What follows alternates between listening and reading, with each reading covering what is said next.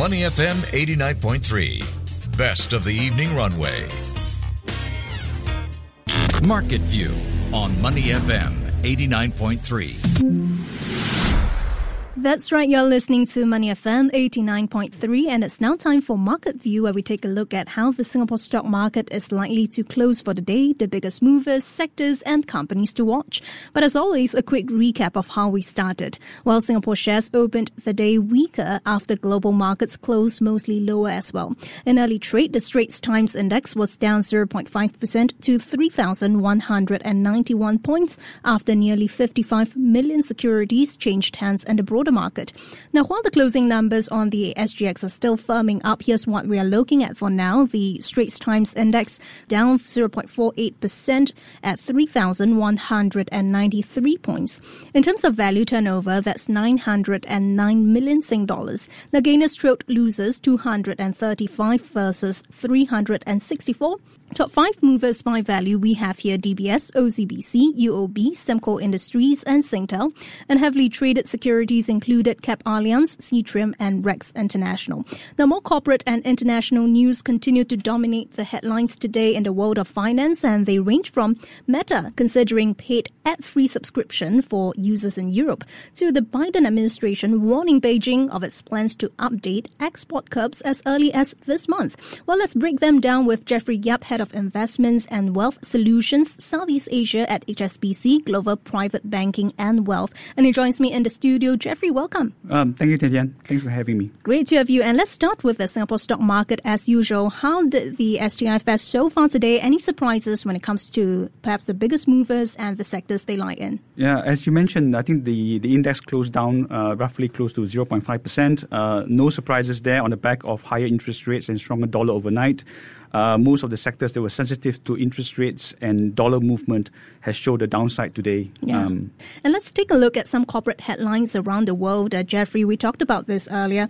Meta is considering charging European users ad-free subscriptions to Instagram or Facebook. Now, more broadly, do you think this is an approach for tech firms? Will this be the next bound of growth for social media firms? I think Meta is not the first company that has actually offered this. If you look at it in the past, companies like Spotify, YouTube, has actually unveiled this kind of ad-free subscription to subscribers. I think the reaction by Meta was basically on the back of two things. One of it is the complying with regulation coming out from EU in terms of privacy data. Secondly, obviously, giving more choices to subscribers that want to opt for ad-free subscriptions. So I think this doesn't really constitute a new revenue stream per se, but really it's a reaction to complying with certain EU regulations, at the same time, providing more options for subscribers. And further away, let's take a look at what's happening in the US. More tensions between Washington and Beijing, perhaps because the Biden administration warned Beijing of its plans to update rules that curb shipments of AI chips and chip-making tools to China. And this could happen as soon as early this month. Now, what implications will this have on markets? Obviously, this news came about overnight. Obviously, news like this unnerve markets.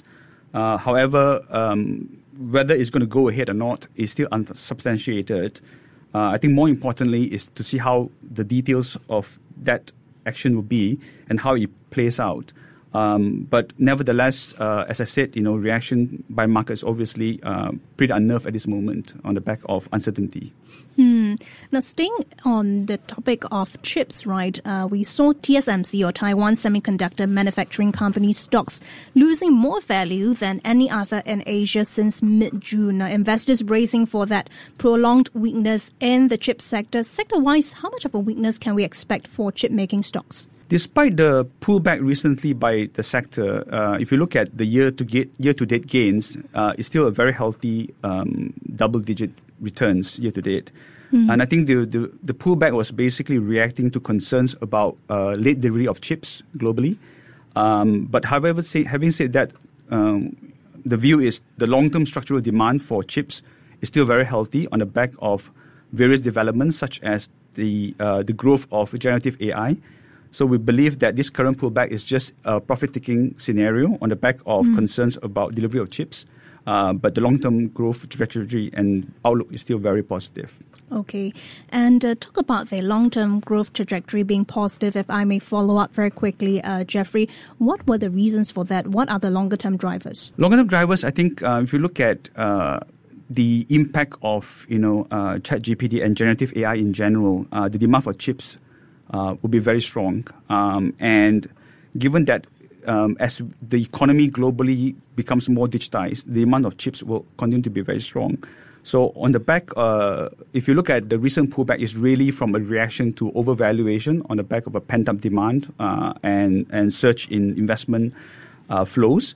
But nevertheless, this is the correction, in my view, is just reacting to a particular news, and it's just a reason for investors to profit take. But having said that, the outlook, in my view, is still very positive in the long term, which it has been for the last decade or so. If we may turn our attention to what's happening in the U.S. When it comes to interest rates, if I may pop this impromptu question, Jeffrey. We've seen some Fed officials calling for rates to be higher for longer. And in fact, the Federal Reserve Bank of Cleveland President Loretta Mester said the U.S. Central Bank will likely need to raise rates once more this year and hold them at higher levels. Your thoughts on where all this is going to go? What does that mean for stock markets? I think this year we have seen the sharpest increase in interest rates in the last couple of decades. And I think the objective of the Federal Reserve is really to contain inflation. And whether they're successful in containing inflation, it's still, the verdict is still out there.